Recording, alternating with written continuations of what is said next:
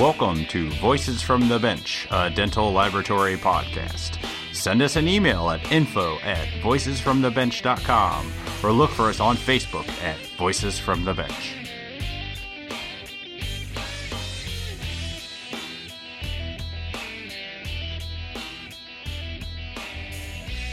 Greetings and welcome to episode number 8 of Voices from the Bench. My name is Elvis Dahl from Zionsville, Indiana. Hi guys, Barbara Wojin from Knight Dental Group, Oldsmar, Florida. Good to be here. We have an exciting roundtable. Unfortunately, Barb was out of town at the AC/DC concert. You know, that joke eventually will get old, I'm sure. Barb was at the AACD, so I was joined by 3 individuals that have started their own labs. But what's amazing about it is they're pretty much the only employee. And it's a fascinating tale of how they got started and some of the struggles they see in their lab being the only employee. So this roundtable, I'm joined by Masuda Faiz, Bo Murphy, Rob Greason, and Heather Voss, who helped me put together the group. I believe, Barb, your father started Knight Dental Group by himself. Is that true? Yep. In 1965, my dad was a one-man lab as well. And I can remember my mom always saying, basically, she never saw him. He was always working. You know, it takes a lot of energy and passion to run, a laboratory by yourself because there's so many dynamics to it. And, it's all consuming. So, my hat's off to anyone that's running a 1, 2, 3, 4, 5 person lab or any lab. But, the smaller, the more things that you have to do by yourself. And so you have to multitask and you have to know all things that put the laboratory together, including, admin as well as model all the way through. So yeah, that's where we started. He built it up from the ground up. Never really saw him not much in my childhood because he was always working. But you know what? If you love it and you have passion for it, you just make things great. How long was it a solo lab? I think just 2 or 3 years. And then he acquired a partner. And then that's when they moved down to Florida. So they moved to Florida in 1969. And that's when they started it up as a team. And then they got the removables aspect and the frames part of it and collaborated with a couple other people. We're in our 4th laboratory. So he went from, a small house to a bigger small house and then actually opened a lab. And then we built the place that we're in now. And how many employees does Knight Dental Group have now? Over 100. Wow. No rest for the weary. That's amazing. Does your dad ever talk about the days when he was by himself at the bench? No, I hear it more from my mother. Because she was the bystander that never saw him, and us kids growing up, he was always working. And I can remember when I was 6 years old going in and playing with the model work and the dowel pins and drawing faces on the chalkboard. Barb was here and, I was always in the lab. I was a little lab rat, so I loved it. That is awesome. Thanks. So enough about me and enough about my dad. Let's roll into this awesome podcast. It's a great tale. Hope you guys enjoy. King Arthur had his knights, Captain America has his Avengers, and dentists have their laboratories.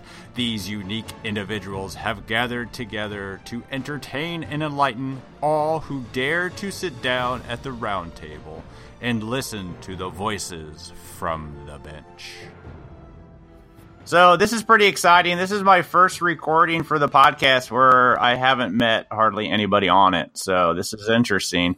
I was always utilizing people I knew to be victims. So I really appreciate you guys coming on here. Of course. All right. I'd like to welcome to the round table Masuda Faiz. Hey, how are you today? Good. How are you? Good to have you here. Thank you so much. So Faiz Dental Studio in Georgia. Correct. All right. Can you tell me a little bit about your lab and how you got into the industry?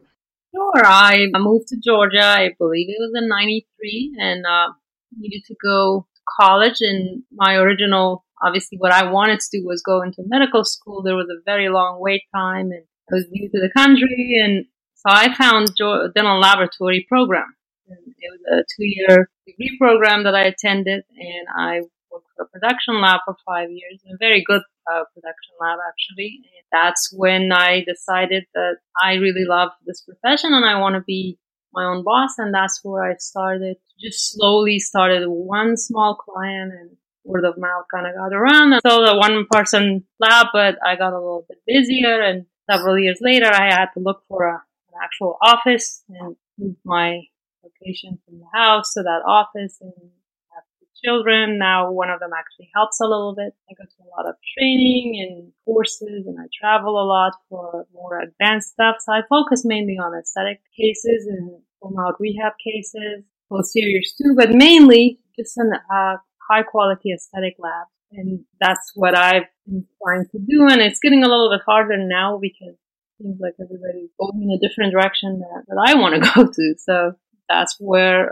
it's been, I think, 12, 13 years that I've done this on my own. At some point, I did have an employee full time for about 2 years, 2.5 years, and didn't work out. And I recently got into digital dentistry a little bit, and I'm learning that. So when you were at the larger lab, what did you do there? I did. It was supposed to be an 8-week or a 12-week, I'm forgetting, internship that wasn't going to be paid because of school was sending us. And when I went there the first day, I was an employee. They hired me. So I worked part-time, and I started in stain and glaze department. And after a year, when I graduated, they offered me a full-time job in the ceramic department. And started out as doing a couple units a day, and then I was one of the ceramists that they relied on for 10 to 12 units a day. Was it just over the shoulder training, Masuda? The larger lab, it basically, yes, the owner was extremely talented, and we still are friends, and he saw, I guess, something that he said, if I work with you closely, we can get you to do more of our aesthetic work.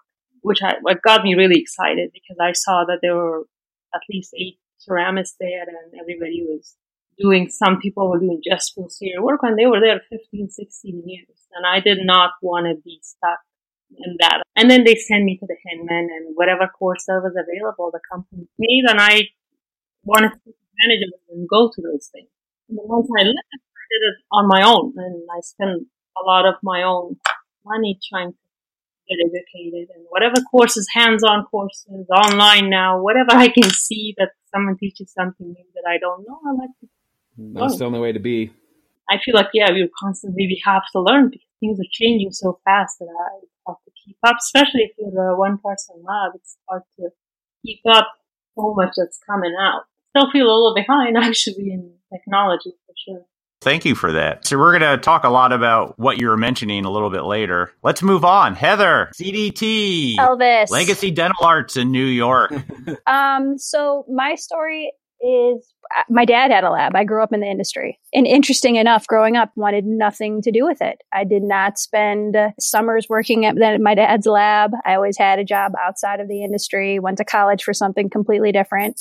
Had a little too much fun at college. So dad's like, let's take some time out and figure out what you want to be when you grow up, and started working at the lab, and the rest is history. Worked for my family company for 14 years before we were purchased by a dental practice management company.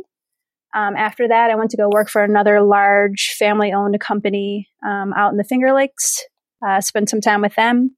I took a little break from the industry and actually owned an architectural glass business where I was custom making and creating handmade glass. Really? For architectural applications, and then got sucked back into dental, and again with that company out in the Finger Lakes, and then about 3 years ago started Legacy Dental Arts. So I've had some pretty good experience, both large and small laboratories, family owned, public, production, high quality.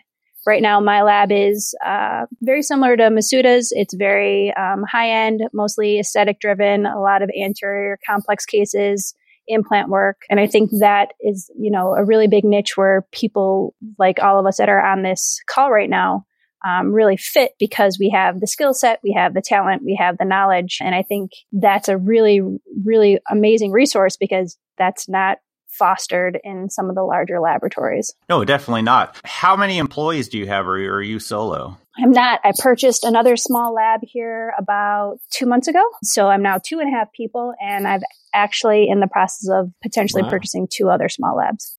Wow. Are you using their locations or just pulling their people in their account? It's really to pull accounts and to get more depth. And plus, these are people who are older, they're more mature, they've had a level of success in their own career because obviously they've owned their own labs. They're looking for an exit strategy. I'm looking to grow, because I think there's a sweet spot for a small laboratory that you need to be in a volume situation, and resources are important. And it's hard a lot of times when you're small to go out and actively be selling and marketing and, putting full-time resources to that when there's another way to grow. And that can be through acquisition, especially when there's so many people with so many great labs, but don't really have an exit strategy. We're learning that as time goes on, because it seems like all these conferences we go to, they talk about it. So. Right. Interesting. Well, thank you. Rob Greason from Rob Greason Dental Studio. How'd you come up with that name? It took a while. I had to learn how to spell it. Yeah. So give us your story. How'd you fall into this industry? I was going to college and wasn't attending very much, and I had an opportunity to go and work into a dental lab, so I started pursuing that part-time and saw the potential, so I went with it. Started in the model department and worked my way up. With zero knowledge of dental when you started? Zero knowledge. Nice. How long were you there? I was there for 5 years. I started back in 95, and the lab was closing and moving to Brazil in 2000. So you didn't want to make the move? Yeah. He offered to sell it to me at $250,000, and I was only 22, I think, 23. So I passed that up and went to work with another lab for about 2 months. That didn't work out, so I opened my own lab in 2000. And what does your lab mostly focus on? Right now, I'm specializing in functional cases and treating and diagnosing TMDs. Really? That's a bit different than everybody else. Yeah, I found the importance to specialize. So excellent. Bo, how are you, sir? Good, guys. Sorry, I don't want to interrupt anybody or say anything. I'm just trying to listen, and I was looking up Masuda, and your work looks beautiful, and pleasure to meet you over the phone. Over the internet. Over the internet. I know the other crazies on this live recording. Heather's a treat. Met her at a foil course of Vaughn Groves not too long ago, and Rob I met a couple years back at one of the DTG symposiums, and good group you've put together here, Elvis. It's all Heather. Thank you. Well, good job, Heather. Sorry. All the credit to you, Heather. Good job, Heather. Okay, so really quickly with me, I had no idea about this industry. I was going into physical therapy. I was 19. Parents, drama of the parents divorcing, trying to decide if I move away, where I go, what I do. Decided I was going to really pursue that. I started having some, I don't know, something was in me. I just wasn't feeling it. I love the opportunity to serve people. The physical therapy was something that rang true to me. One of my neighbors was also a physical therapist, and I just really thought that would be amazing to just help people get back on their feet, regain that ability that they've lost. It just, the schooling and some of the trainings and some of the people, I don't know, there's something in it. And then my mother, as all mothers most often are so concerned about their children and wanting to help them and guide them. And I don't know where it was her high school friend had actually done a dental technician career, some type of trade school. And she actually found one through John Archibald in Provo, Utah. And she goes, I think what would you think about looking into making teeth? And just tilted my head like a little puppy, just confused. What? Making teeth? What is that? She showed me the school. We went down and looked at it. I turned it away. What happened was I turned it away based off this girlfriend. I'd had an opportunity to work for Matt Roberts at the time when I was in. So I'm from Idaho Falls, Idaho originally, and that's where Matt Roberts' CMR Dental Lab is at. And through some mutual friends, this has kind of come up as my mom was talking to this before I went to school. And I chose to go the girlfriend route and followed her down to St. George, turned down the job with Matt to, I think, start model room. And then once I called that, again, sorry to be so personal on this, called that wedding off, came back, and I asked Matt for a job. I'm like, I think I do want to get into this. This just sounds, there's something about this that sounds so interesting, and I'd love to get involved. And, I'd already gone to John's lab and went and saw Matt's lab a little bit, but he goes, I just don't have room. I've got some interns in right now. And he goes, I'd be open in about a year. And I thought, perfect. Because John Archibald's school is about 8 months. So I said, I'm just going to go to the school. I'm going to start learning. So I decided to do that. Canada Provo, got into it. And 3 months into the program, he called me and he said, I don't want to do anything but wax anterior teeth. So I started waxing anterior teeth every day in school. That's all I did. Got an internship with Matt Roberts for 2 years. And then I ended up deciding I needed to move forward and find another job. And he ended up showing me a few different laboratories, some in Oregon, kind of all over the country. He just said, where do you want to go? It's kind of up to you. You got a good talent. You just kind of pick, and I can help you, put in a good word. And I just said, listen, I just want to be around this type of work. I said, let me be around this type of smile design. I really enjoyed the more of the full mouth reconstructions. I was doing tons of waxing for him and pressing, getting these cases all ready for him to finish. And I was doing a lot of Cavo. Everest at the time was out, and he had a new machine there, and I was doing a lot of the milling at that point as well. So I ended up asking him, and he said, listen, I'd go down to Utah. Because I said, I don't want to go too far. I've got my family here with the parents divorced and siblings. I'd like to be supportive and be around.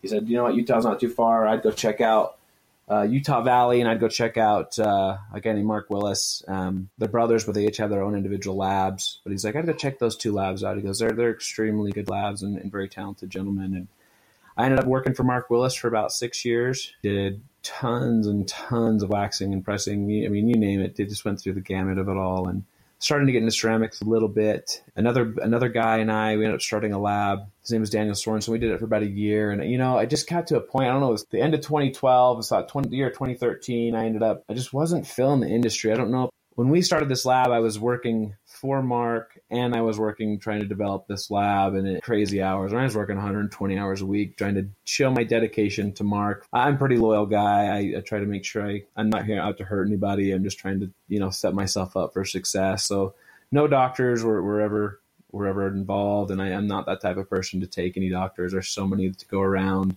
I felt that, we could build that a different way, and so did he. So we went through and built that lab up. I don't know, 2014 came around. I left the industry. I just kind of was kind of fed up with it, just with the hours and the rigmarole of it all. I don't know. I just was bored, I guess, so to speak. And when I left that last year, I did a little personal financing, and it was great. I enjoyed it, but there was something that just kept pulling me back. I just felt this need. I needed to get back into dentistry, but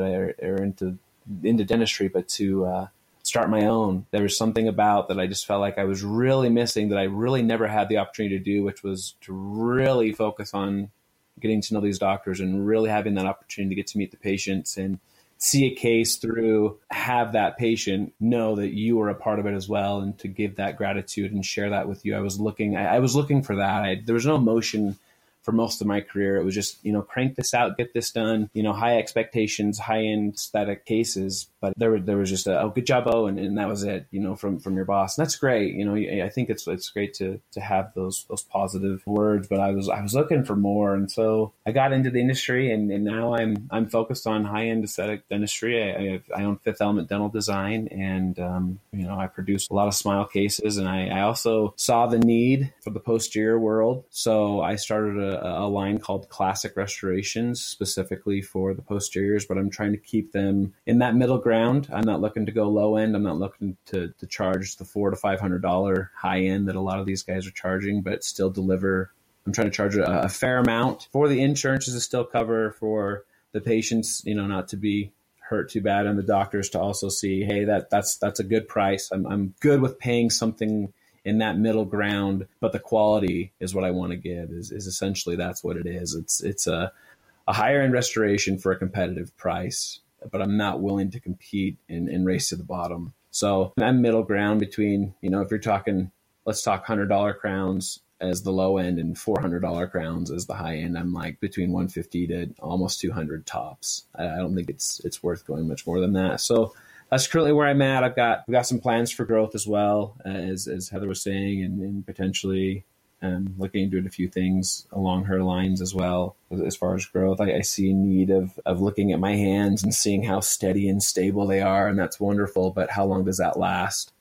How long until I'm out my hands, I'm out my eyes, something goes wrong, and I have nobody to help me, nobody who's invested in me as well So I'm looking to, potentially bring on some people to, I don't know how to distribute my equity in the business or whatnot, but, I'm just looking to grow and do it right and offer a great place to be that's going to really push future techs to a level of passion and growth. That was something I felt like I was limited on a lot of my career. I was great at waxing, and that's fantastic. The problem I ran into is I was pigeonholed to just that. And I think you have to find your skill set, but you have to be willing to, I think as an employer, let them push if they want to. If your employee is like, I want to do this, let them prove it, let them try it, let them show it. I'm sure we'll talk more about this as we go. So I'm going to take a break from talking. Sorry. And, we'll start answering some questions and we can all be involved. How does that sound? No, you're fine. You're fine. How many employees do you have? Are you solo right now? I have one. I actually sent him to another lab for the time being. I've got some crazy transition right now. So I just sold my home, just moved last weekend, and I just moved my lab into Chase Smith's lab. He's out here in Brigham City. It's about a half hour from Ogden, but we've gotten to know each other really well over the years. Rob and Heather can probably attest to that guy's character. He's really a good guy. He's awesome. But the goal is to get up into Ogden. I just haven't had the time. I'm so busy right now. I haven't had the time to really focus on finding anything but a home for my family, let alone a business that I need to put it in. So I just said, hey, can I just come post up there for a little while? And he's like, absolutely, nice. Open arms. So right now I've got one. I sent my employee up there because I knew I was going to come up there. I'm like, you know what? Why don't you go help him out? Why don't you go work? I can take care of what we got going on and help him do his things. Basically it's my way of saying, here's some of my payment for everything that you're going to be willing to do for me right at this next, segue of my career. So he's a good guy, and maybe I'll talk him into working with me. We'll see. Nice. I don't know why you decided to move a home and a lab at the same time. I could not imagine. I wasn't. Yeah. It's the hardest thing in the world. I wouldn't. Wow. Well, I appreciate everyone giving me a bit of history on how you got into it and where you're at now. So let's start talking about some of the challenges you guys run into being such a small lab. I imagine a lot of the same issues that we find in a medium lab that I'm in. But talk about that. What are some of the issues that you think are unique to small labs? What is a medium-sized lab to you, Elvis? What does that mean? That's interesting because at Chicago this year, we're about 21 technicians. Okay. That is now considered large. Yeah, that's a large lab for me. It doesn't feel large to me, and maybe that's just because I've been here for a while. I would say medium now technically would be anywhere from 8 to 12, maybe? I don't know. I think that's the issue, though, with the stratification, because when you take a look at large labs, when we take a look at it empirically, when you do any kind of statistics, the problem is that in that large lab category, there's such a vast difference, right? So a large lab could be 50, a large lab could be 500, right? So where do you start it? Do you start it at 20? Do you start it at 50? Do you start it at 75 or 200? So I think, Elvis, I would almost agree with you. I think 21 is about medium size. You know what I mean? And especially knowing that you come from a family lab. I mean, because Larry owns that, right? And Larry's owning that. So, I mean, I think that may make it feel even more medium just because of the culture.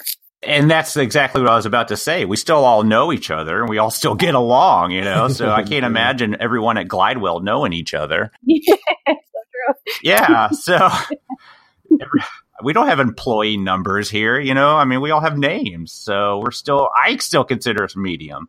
We'll go with it. Yeah. So back to the original question, what are some challenges that you guys think are unique to having 1 to 2 to 5 people in a lab? Well, I think if you are a single person lab like me, you go on vacation, you have to work 10 times harder the week before. And when you come back, you almost from the airport, usually I go back to the lab. Now you have to don't do 40 or 60 hour a week. You have to do pretty much whatever you have to do, and the turnaround times are pushed back. And no matter how much I schedule, at least I haven't found it to be a good system that if I get sick, I'm punished. Dare you get sick? I have to now figure out a way. Seriously, simple things like moving have put me in the worst position. I mean, I'm getting ready to go to Germany next week, and I'm tripping. Let's just put it that way. It's crazy right now. So if you have a planned vacation, do you let your clients know ahead of time that you'll be gone so they can schedule return dates and patients? Yeah. Are they willing to do that? Are they lenient like that? Do they understand, or do you get a lot of pushback? Yeah, I think the nature of our types of work too. I mean, we work on larger cases. I think I can say that pretty comfortably for all of us across the board. And not everything we do is a large case. But when you have larger cases, those typically aren't being done in a week or 2 weeks. Those are cases that, have a little bit more cushion built into them. Yeah, I've got a 3-week turnaround on all of my cases that are single even. Really? Nice. Yeah, for the most part, they understand, but they might have an emergency or something didn't work or someone is... But you, as far as scheduling, yes, I usually give them 2 months in advance notice that I'm going somewhere. Unless if it's an emergency, that's what I get tell. My father passed away 2 years ago, and I was away for 2 weeks, and that was the week that I was moving my lab to another location. I'm so sorry. So, thank you. So coming back, it was, of course, when you do that, then physically you're exhausted, and I had to tell them, give me an extra 2 weeks so your work doesn't suffer. No, I agree with her that getting sick is probably the one thing that there isn't much of a workaround for. So what's the latest any of you guys have been at the lab? Like 3 a.m. finishing stuff? That's what I do. There's no choice. They got to go out the door. Yeah, I've done it with the flu, but it doesn't make it any more comfortable. Wow. Listen, you can make crowns sick at work. You can be sick at work or you can be sick at home. Yeah, for me, it's been 2 or 3 a.m. and then back again about 6. Yeah. That is in the past, and it won't happen again. That is current, and I'm trying to fix it. So what about you, Rob? Do you send out announcements when you go on vacation? For me, scheduling is the most important part. If I schedule myself to have enough time to deal with issues, then the crowns aren't getting there late. They're usually getting there early, which they like. And then if I do have a problem, I have a day or two to fix it. Yeah. Unless something completely, like I melted it and it was due out the next day or I screwed it up. I mean, I'm not working the wee hours of the morning. Yes, everybody's very understanding. I'm very fortunate with that. When I'm taking a long weekend like this weekend, I just let them know that I'm scheduled to be out of the office. Most times they think it's for continuing education because I do a lot. Mm-hmm. But if it's going to be for a vacation or extended period, I let them know that I will be on vacation. Mm-hmm. Exactly. Yeah. I mean, we have clients here that don't understand that why we had to get an extra day because why aren't we working on July 4th? And it just blows my mind. How do you guys compete with larger labs selling restorations for a lower price? All of you guys sell.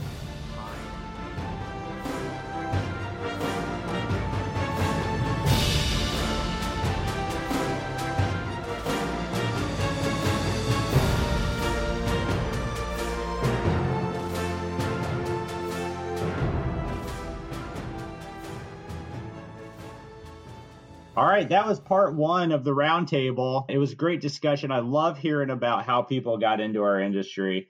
Join us next week, part 2. We'll continue the conversation with Masuda, Heather, Bo, and Rob. Yeah, I'm really sorry I missed it, but I enjoyed the heck out of that podcast. Well done, Elvis. Well done, you guys. Well, let's talk about real quick. The foundation has put together a wonderful raffle. It was just launched here at Lab Day West. Yeah, this is an unbelievable opportunity that Ivoclar, Bob Ganley, and all of his team has presented to the foundation. If you guys don't know about the foundation, we're all about giving back to the industry, granting the schools so they can get new equipment, giving grant to dental technicians that want to become CDTs. We've got information on the website for higher learning. It's just an amazing endeavor that I've been involved with and Elvis has been involved with for about 8 years now. And to have this motorcycle and be able to raffle this off, it's been a symbol for Ivoclar since the 80s.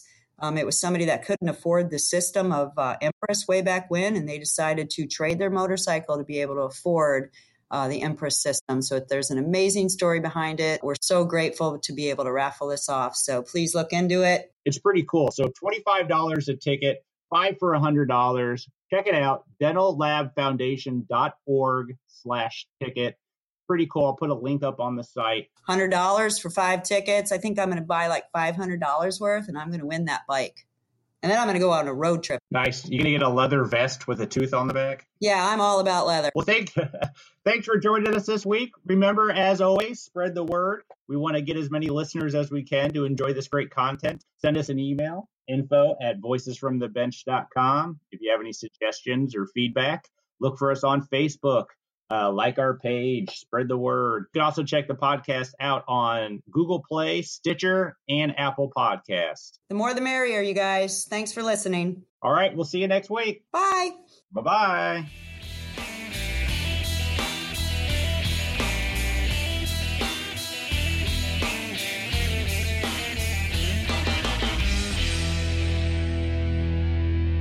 I can do it, baby.